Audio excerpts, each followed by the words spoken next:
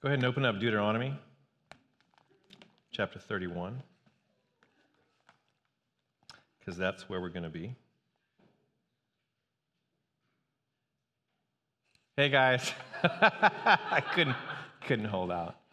Hey, if you've never seen me before, my name's Jason. There's so many people in the first service I'd never seen before, and some here too. I actually work here. I'm the lead pastor. I've been on sabbatical break because we have a fantastic church filled with amazing people and members and leaders, and they kicked me out for a couple months so that we could have a really good break, and it was really good. So thank you for that. We really appreciate that. And one of the things that really confirmed to me is, man, the Lord has this. This is an amazing church. I'm just going to gloat on you for a little bit. It's really fun to pastor you, if I can say that. And pastors normally don't say anything's fun when it comes to ministry. So thank you for that break. It's great. One of the things that I noticed on the sabbatical break from work was that when you're alone on your own, and Christy and I got to do some traveling, when you have work severed and you don't have a lot of people around you that you know, and you have a lot of free time, when things are quiet, you notice things in your soul that start to worm their way up that you have never thought of consciously before. You don't have the busyness of life to drown it out. You don't have work to take away free time. In fact, you have so much free time that these questions start to nag. They're like, hey, what about us? So I had some of those, right? We would probably call those doubts in the modern church. Now, these weren't like, do I believe God is real or anything like that? But it was like more like, why, God? Why is it so hard? Why is it so hard right now for people and for the church? Hey, why about that person who I've been praying for decades, who is at the cusp of coming to you, and now they completely reject you? Why is that? Like, how is this really all going to work out? So during that time, I had a chance to actually sit with the Lord and have those conversations. And as I did that, the Lord helped me understand that this is not a new or modern thing that I was experiencing. That our church and our people have questions and concerns. And depending on where they are in life, they start migrating into conclusions. This is happening at a record pace in our society. Maybe you've heard of it before. It's called deconstruction. Maybe you have a friend that says, yeah, I think I'm going through deconstruction. I think I'm deconstructing my faith. And you're like, oh, like I don't even, what do I say to this person? This is happening all over at a pace that we've never seen before. And I feel like I understand it a little bit better. And maybe you've had this situation. It can be very life-giving or it can be absolutely disastrous. Like, what do you do when everything you once believed about God starts to unravel? What do you do with that? I mean, it kind of feels like this little thread was on your jacket and you saw it there, but you never did anything about it. And then one day you started pulling it and it just started unraveling and you kept doing it and then your jacket was gone. And you felt naked and you're like, oh, that went away. So what might this feel like to you? Because I think that's really important. It might be a friendship that you have that's really strained by your beliefs. I mean, really strained, to the point where you're maybe not friends anymore. It might be a season of loss or suffering or illness that's so intense that you're wondering why God would ever let that happen. It might be a death that just really moves you. Like, I don't know what to do with that. Maybe you found a resource online, because this is where we go, right? Maybe you found a resource online where there's people there that seem to have the same questions and concerns that you do and are actually making conclusions that kind of make sense to you. And now you feel like everything that you believed is getting overturned and upended. Maybe you've been in a church before where you suffered abuse or harm. Maybe some of these public just destructions of Christian leaders, like maybe Ravi Zacharias, right? One of the best Christian apologists we've ever seen. And after his death, you realize he was living two lives. And you're like, I don't know if I can believe anymore. Maybe it's science. Maybe it's politics. You thought the church wasn't supposed to be about politics, but now it seems like it really is, isn't it? Maybe it's the injustice and the racism, and just fill in the blank. Maybe you're just tired of it all and you don't want to be in a place where conflict is. And if you're in the church, believing in Jesus brings conflict. Friends, is this a spot for this? Is the church a safe place where we can say, I have a question? Now, a question's different than unbelief. Like if you're like, I don't want to believe, I do not believe, I'm dwelling in unbelief, and I want to justify my unbelief. That's different. I'm just going to say that. Versus like, I don't know, man, like this doesn't line up with my experience. Is the church a place we can handle that? You see, I don't think it is. What I've seen around the church is that if you pose these questions, you're treated like a Judas.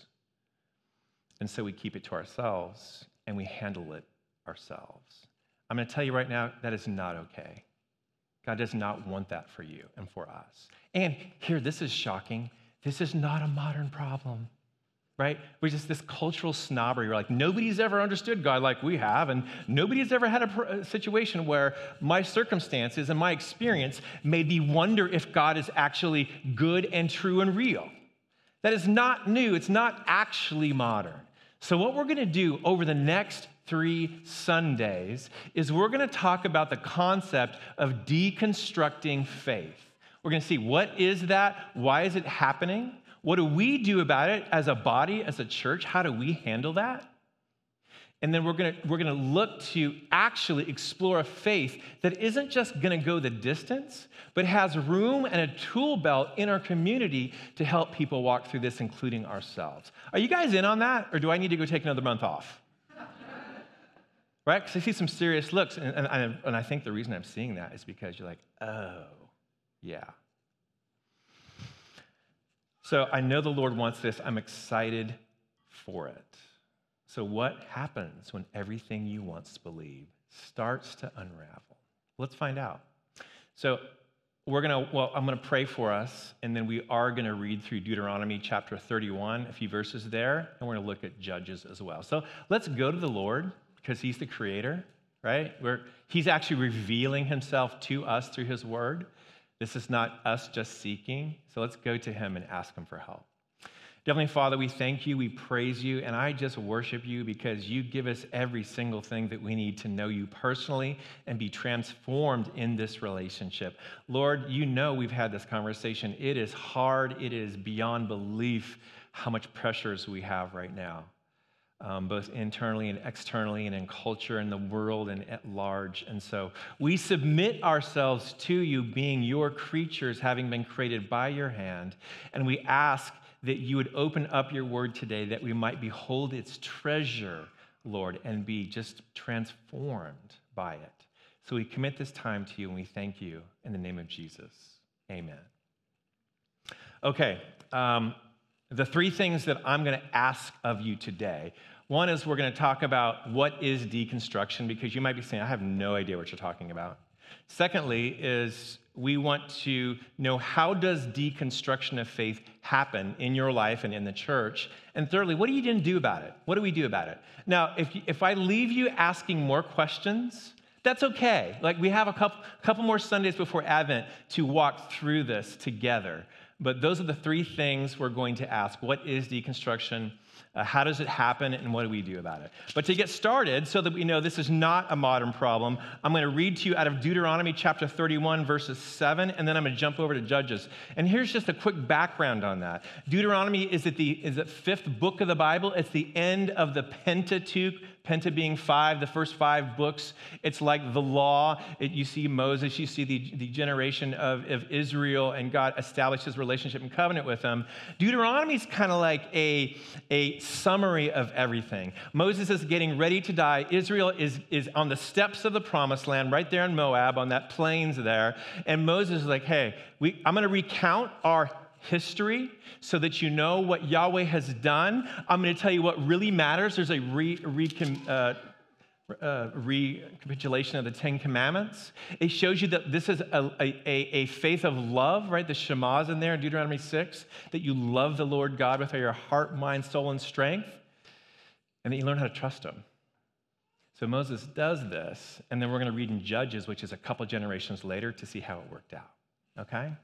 So 31, verse 7. Then Moses summoned Joshua and said to him in the sight of all Israel, "Be strong and courageous, for you shall go with this people into the land that the Lord has sworn to their fathers to give them, and you shall put them in possession of it. It is the Lord who goes before you. He will be with you." Constant refrain. "He will not leave or forsake you. Do not fear or be dismayed." You know that's a command. You know that God commands you to be strong? Then Moses wrote this law and gave it to the priests and the sons of Levi who carried the ark of the covenant of the Lord, and to all the elders of Israel. And Moses commanded them, at the end of every 7 years, at the set time in the year of release, at the Feast of Booths, which is celebrating Exodus, when all of Israel comes to appear before the Lord your God at the place that he will choose, you shall read this law before all of Israel in their hearing. And here's how that worked out. Verse 12, assemble everyone, the people, the men, the women, the little ones, and the sojourner within your towns, every single person, including the resident aliens or the immigrants who identified with Israel. Assemble them all that they may hear and learn. Oh, there's a learning process. Learn to fear the Lord your God and be careful to do all his words of this law, that their children who have not known it, right? This is not the generation who is wandering in the wilderness. This is not the generation of conquest like Joshua's generation. This is a couple generations later.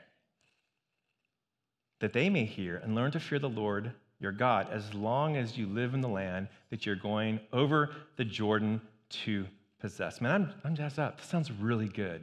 How could anything go wrong?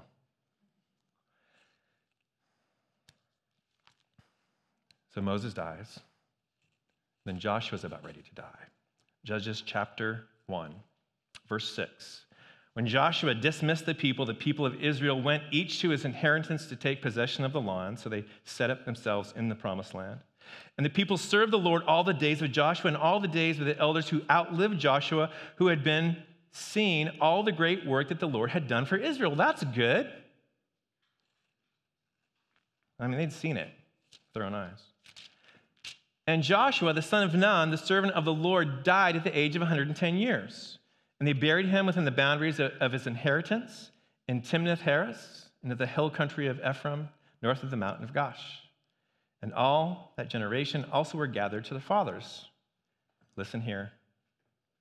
And there arose another generation after them who did not know the Lord or the work that he, the Lord, had done for Israel. So the generation that comes up, notice it doesn't say they didn't know the 10 Commandments.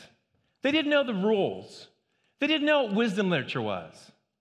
They didn't know what the festivals were. No, they knew. They probably participated in them well. It says they did not know the Lord. They didn't know Yahweh or understand what he had done with their parents. Verse 11, the people of Israel did what was evil in the sight of the Lord, here we go, and served Baals, and they abandoned the Lord and the God of their fathers, who had brought them out of the land of Egypt. They went after other gods from among the gods of the peoples who were around them and bowed down to them, in other words, submitted to them, and they provoked the Lord to anger. They abandoned the Lord and served the Baals and the Ashtaroth. Man, I hate this story. Friend, what you're experiencing is not modern at all. And God has given us a way to understand it and to move forward. We're going to get to understanding this text as we understand how deconstruction happens. But first, I want to define it. What is deconstruction? Well, if you've ever heard of it before, it's a literary concept. It looks at the relationship between text and meaning. This is exactly what we're talking about. This is really not what we're talking about when we say deconstructing faith. But I think it's important that you know that because there's a very long lineage of deconstruction, both in the Bible and in history. So where does that start? It probably starts with St. Augustine, who's my personal sponsor. I love him. And he came to faith in his 30s. He tried everything. Nothing worked out. The Lord got a hold of him, and it changed his entire life. Not only was a prolific believer and priest, he was an author, a philosopher, and basically set Western thought. But what he said was, he said, I'm seeking for something authentic. And the way he said that in the City of God is, man, I am full of disordered loves. Not that I love the wrong thing, I love the right thing, but in the wrong order. Somehow I take the gifts of God and put them as essentials to me, and the giver himself, God himself, gets kind of worked into the mix, and he hated that. He wanted authentic faith. The Apostle Paul in chapter 7 of Romans would say it this way, I do the very thing I hate, and the thing I love I don't do. What's up? Who's going to deliver me from this wretched body of death? Oh, Christ Jesus, my Lord. So the search for authenticity started with Augustine. Maybe if you look at, I don't know, maybe Jacques Derrida, who's probably the author of modern deconstructionism, who would say, really, the meaning doesn't lie in the text, it lies in you as you engage the text. It's impossible to communicate, which is a lot what Nietzsche said. And here's what I want you to know about all this.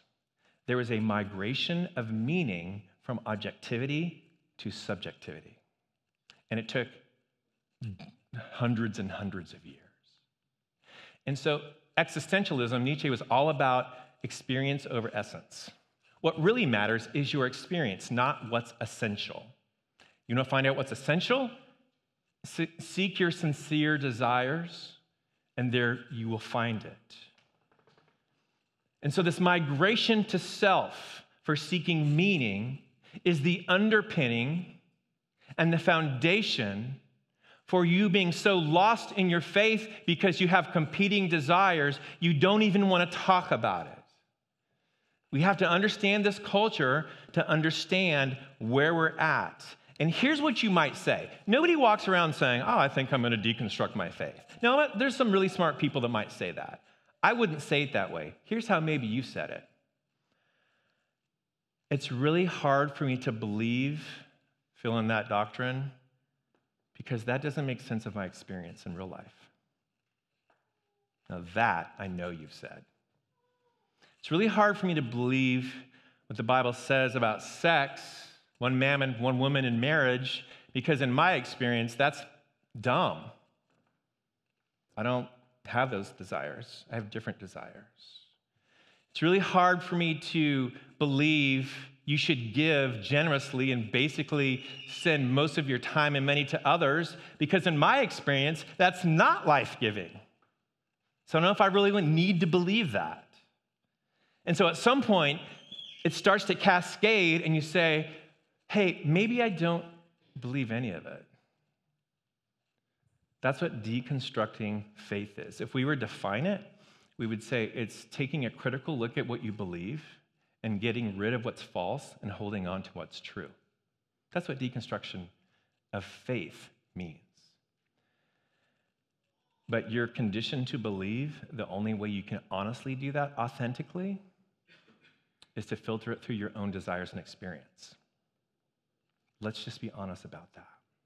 Now, deconstruction isn't the enemy. I think it's good to take a critical look at what you believe and discard what's false and hold fast to what's true.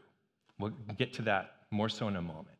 But I want you to know this. If you're suffering through this, or you know somebody who is, this is terrifying. Especially if you grew up in the church or you are a devout Christian, it's terrifying. It's very disorienting. It's not fun. So, a word to the wise, if you have somebody in your life that is suffering through this or walking through this, please don't freak out. That's one of the reasons it walks out of the church. Stop panicking. Panicking doesn't help, all right? We can walk through this together. Actually, the church is a perfect place for us to walk through this together, and we'll talk more about that. But don't panic, because deconstruction produces an isolation that is so painful. You feel like you're alone in the world. And what do? Well, you Google something, you find out other people have other concerns, and then you basically are converted to a new community, a new proposition, a new people, a new place. That pressure is going to be on you for the rest of your life. Okay? So we need to get some tools to understand that. The isolation that it produces is just numbing. You ever watch these Discovery Nature channels and you see like a pack of 300 gazelles in the field and you're like, oh, isn't that pretty? And then there's like a cheetah who's like sitting up in the tree going, I'm going to handle that, right? Dinner. And then like a couple of cheetahs come out. Do they pack hunt? I don't know. One cheetah comes out and the whole thing runs as a pack. And then there's one little one who's like, I should turn right instead. What we don't say, and he breaks from the pack, what we don't say is, this is awesome, great, I'm glad that you want to do that, right? Seek your heart's desire, and it's all going to work out. What are we saying? No, get back to the middle of the pack, you're never going to make it on your own. And then 10 seconds later, he's being chewed up. You don't survive outside of this pack. Hey, I can tell you that. I was gone from you from 2 months, and I can't do this on my own. I have you guys. So there's a terrible isolation. That's what deconstruction is. It's looking at what you believe, getting rid of what's false, and holding what's true. In and of itself, it's not a danger, but it is very dangerous because of how we understand and come to believe what is true. So secondly, how does it happen? How does deconstruction happen in the church or in faith? I want to tell you, it's not new. So Israel had two questions that was always churning in their brain, especially as we get through into the promised land. And one of them is this: is God really going to go with us? That was a question they always had in their minds. Secondly is, will he actually deliver the Holy Land to us, the thing he's promised? Is he reliable in that? Because honestly, in my experience, it seems like he doesn't go with us. Because our parents told us about this pillar of cloud, and it was in the back, and it was in the front, and it was lit up at night like a thunderstorm, and the whole Mount Sinai was on fire. I've never seen anything like that. I'm just going to be honest. It seems to me the closer we get to the promised land, the more we fight, the more people we lose. This does not make sense of our experience. Is God going with us or not? And is he actually going to deliver this place to us? Have you seen the Philistines? They own the ports. Have you seen the Canaanites? They have technology. They have buildings. They have stuff we've never had. These are not agrarian societies exclusively like us. We don't know what we're doing. So it bothered them. Do you understand where they were? And there's a generation that hadn't seen what their grandparents had seen, didn't experience like they did. And it says that they went after other gods. Does that make sense to you? I always hate that part of the Bible. Why would you worship a Baal? Okay, here's how this works. You believe God for the big things, right? I believe he created me. I believe in that Christ loves me and died for me. I believe all these things. But the disconnect comes in the day-to-day life. What about that? Like, I need some control over my day-to-day life. Do you? How do I get it? Well, therein lies the question. For Israel and this new generation, let me just give you a quick primer on these gods. Here's 4 of the gods you see throughout the Old Testament all the time. El, which was a bull. And then you had Dagon, who was the god of grain. Then you had Baal, who was the god of rain. And then you had Ashtaroth, and she was like overseeing fertility. If you're an agrarian society, what makes life work? Livestock that breeds and grows, grain that grows, rain that comes at the right time because it's a semi-arid area. And we want to have kids. We want to populate this place. Every single one of those gods is how the other nations control day-to-day environments. And these kids, these generations are like, is it so wrong to take an Asherah tree and put it in our house? Like maybe it does help with fertility a little bit. Or if you don't like that, we'll cut it into a totem pole and then put it on the property somewhere. Is that so bad? We really care? I mean, we just got done with the Day of Atonement. We know he loves us and da-da-da-da-da. Why is he so insecure? Maybe like we're having trouble with our bulls. Maybe we should go worship El. Maybe we should bring in just like Baal. Should just put the little thing right there and, maybe it'll rain more. Oh, it's plausible, isn't it? You want to fight with everybody around you? Here's how it works out in the church. I love Jesus, but please don't tell me who to have sex with, who to sleep with. I love Jesus, but please don't tell me how to spend money. Please don't tell me how to spend my privacy and my time.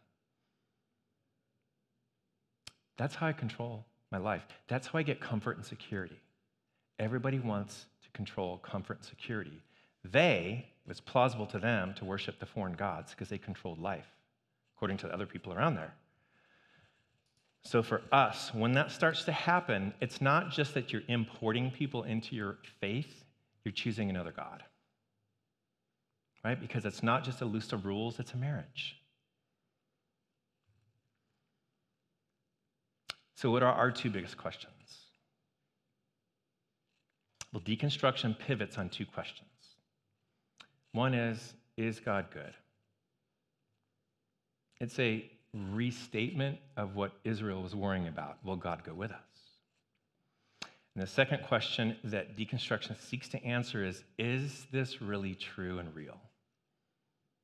Which is a restatement of, is God reliable? Can we believe him? So we seek to answer these things. So how does it happen? It happens a lot of different ways.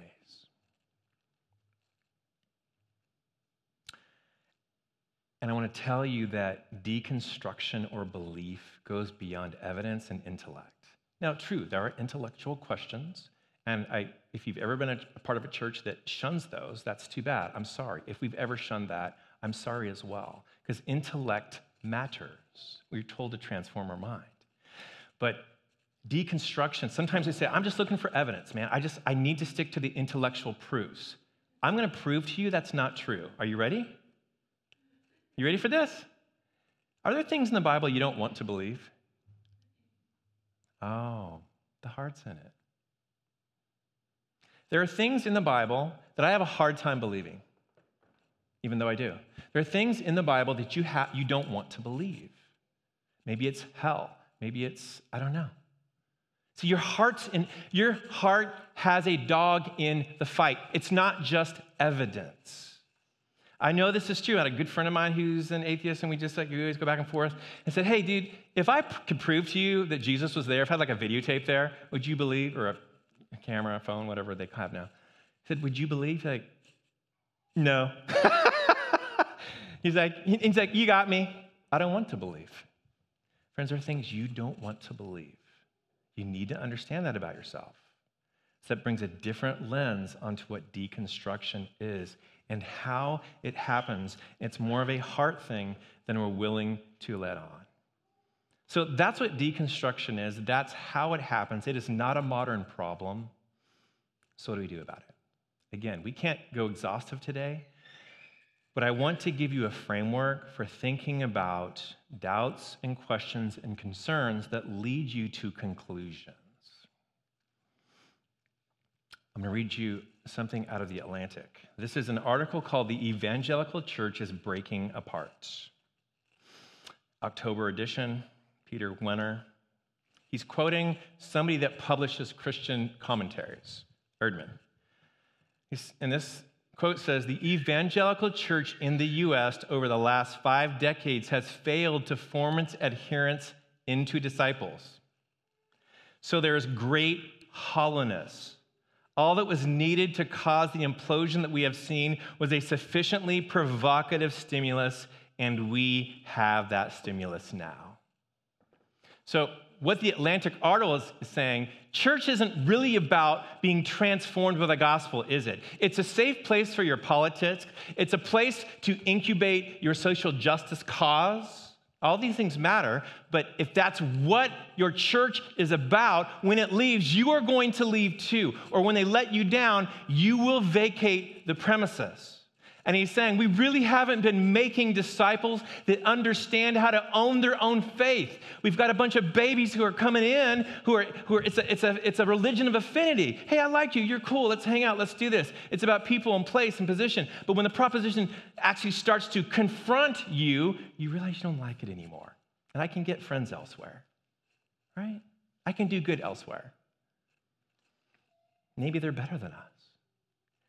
So it is about you owning your faith. So what do we do about it? Well, you have to learn how to live in your faith. You follow me? If you have a 10-year-old and you're a 5-year-old that grew up in the church, did you know that 60% of them have a massive deconstruction event somewhere between 18 and 35? It's coming, folks. It's not happening because of our culture and world. It's always happened. We just don't give the tools to walk in it. Friends, you've got to own your faith. Every child that grows up in the church has an inherited faith, and that's good. At some point, you need to learn how to live in it, and we need to teach you how to do that. So how do we live in the faith? I'm just going to drop 3 things here. Again, we'll talk more about it as we go. One is this, man, unpack your boxes. Have you ever leased a house or been renting an apartment? Do you treat that place different than you do if you owned it? Yeah. In fact, sometimes I don't even unpack everything. I'm a couch surfer. Are you couch surfing Christianity? Do you bounce from place to place? When complications happen, do you roll? No. Unpacking your boxes means you start to own your faith. Here's what it feels like. It feels like you have a relationship of commitment in this place. You have a relationship of accountability in this place. We have a shared outcome of mission and glory in this place. That's called living in your faith. You have a new family in this place. Jesus was very clear when his family came looking for him because they thought he was losing his mind. He said something even more outrageous, especially in the ancient Near East culture. They're like, hey, Jesus, your family's over there. I was like, really? Because here, here, here, and here, everyone who does the will of my Father is my brother and sister. And I'm like, what? What you normally do when you have doubts is you look for places where you aren't accountable, don't you? Friends, you got to unpack the boxes. You got to live in it. So that, I mean, we got like 20 people downstairs right now that normally go to the service because they're in Foundations. And for whatever reason, they decided to explore a relationship of commitment, accountability, shared outcome. That's how a family works, right? That's how our families work. So unpack your boxes. Second, discern culture from core. This is a big one, friends. I wish I had more time, but we'll talk about it in the future. When you came to Jesus, your faith had a package. Let's call that package or that shell that you unwrapped its culture. I came to faith in a youth group. I was in a Christian heavy metal band. It had a bunch of kids around there. We did youth rallies on Sunday night. Is any of that core, or is it the culture that protected the core, or the experience that came with it? What is it? Is it core to my faith, or is it just the culture I was in? Thank you. I hope it's just the culture, because I'm not in a Christian heavy metal band anymore. I don't go to youth group. We don't have youth rallies here. The fact is, you grew up in a system when you came to faith, and when that system falls apart, many times you're like, whoa, I don't know if I can believe anymore. So is the church a place Like, do you need to be a Christian? Do you need to embrace the conservative political agenda to be a Christian? Is that core or culture? Oh, people are like, oh no, I feel like it's culture. It's not core. Do you need to be a social justice leader in your community to be a Christian? Is that core or culture? These are hard, aren't they? You might have been in a church where you guys just changed the world, and you go to another church, you're like, these people aren't even Christians. Well, you're called to love neighbor above self. That can take a lot of, we should be concerned about justice, but it's a culture. What about marriage? Should you be married to be a Christian and to really thrive in a church? Is that core or culture? You guys don't like this game, do you? What is it? It's a culture. Is marriage good? Yeah. Is marriage a gift? Yes. Should everybody seek marriage? Yes. But the Apostle Paul says, no, actually, some people should consider not getting married because God's called them to something different. So you have to discern that some of the things that might be disorienting you are you've lost a culture, not your faith. Oh, well, I thought all churches did that. No, they don't. Discern it, friends, discern it. And lastly, to live in your faith, you need to start asking the questions. Don't sit on them. Don't sit on them. Maybe there's a doctrine that we believe as a church that you don't know if it's right or not, or you really have a hard time believing. Come ask the question. My community group leaders are freaking out already. Here's what you do. Asking the question is not Googling it. The internet is not a spiritual formation place. If you're finding information off of the internet and saying, actually, it's not that there's not true things there, but like Pastor Reeves said, we are always meditating. Your brain is always grinding on something. Either it's going to be in this community, through the Word, empowered by the Spirit, so it becomes more real and life-giving to you, or you're going to sit around and scroll and think that you're learning something. Remember, whatever fills your life is forming you. So ask the question. I already told the first service, and I'm going to stick to it. Tuesdays at this building from lunch, 12 to 1. I eat lunch 12 to 1. So most people do too here that work here. Let's talk.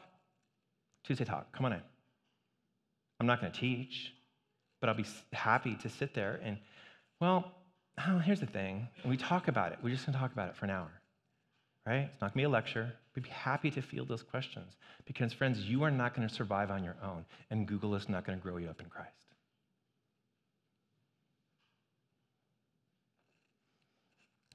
Live in this. Let's live in this faith. I ended my sabbatical by going to a funeral. It's not fun.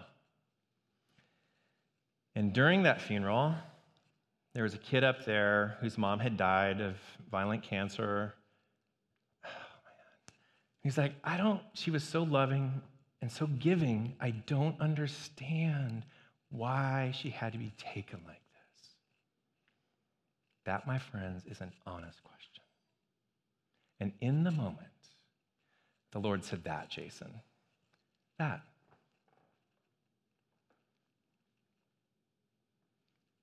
You need to teach him and help him understand that what he's experiencing looks a lot like what I've done for him and for his mom. I suffered great injustice. I quoted Psalm 22 as I was dying. My God, why have you forsaken me? Not because I had made a wrong conclusion, not because I was reading a script, because I was actually forsaken in your sin. And I did it so that his mom can walk through suffering into glory. Maybe that is not a satisfying answer for him because we will not know everything, either on this side of glory or the next, but it's how God answers the problem of evil. He answers it in his body for you, the most unjust thing that's ever happened.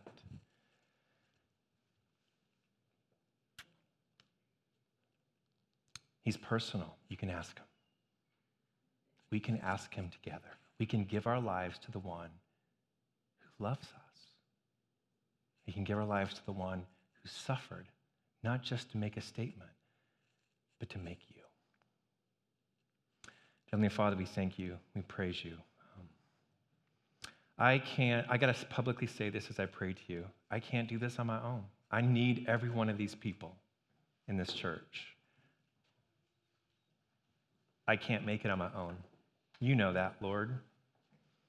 Let us understand that together, that you have given us your word, your spirit. You've given us the words of Jesus. You've given us the Bible. You've given us a family to walk together, to know you. To know you. And so I pray, God, that we would do that, and that sleepers in Christ would be awakened. And we commit this all to you in the name of Jesus. Amen.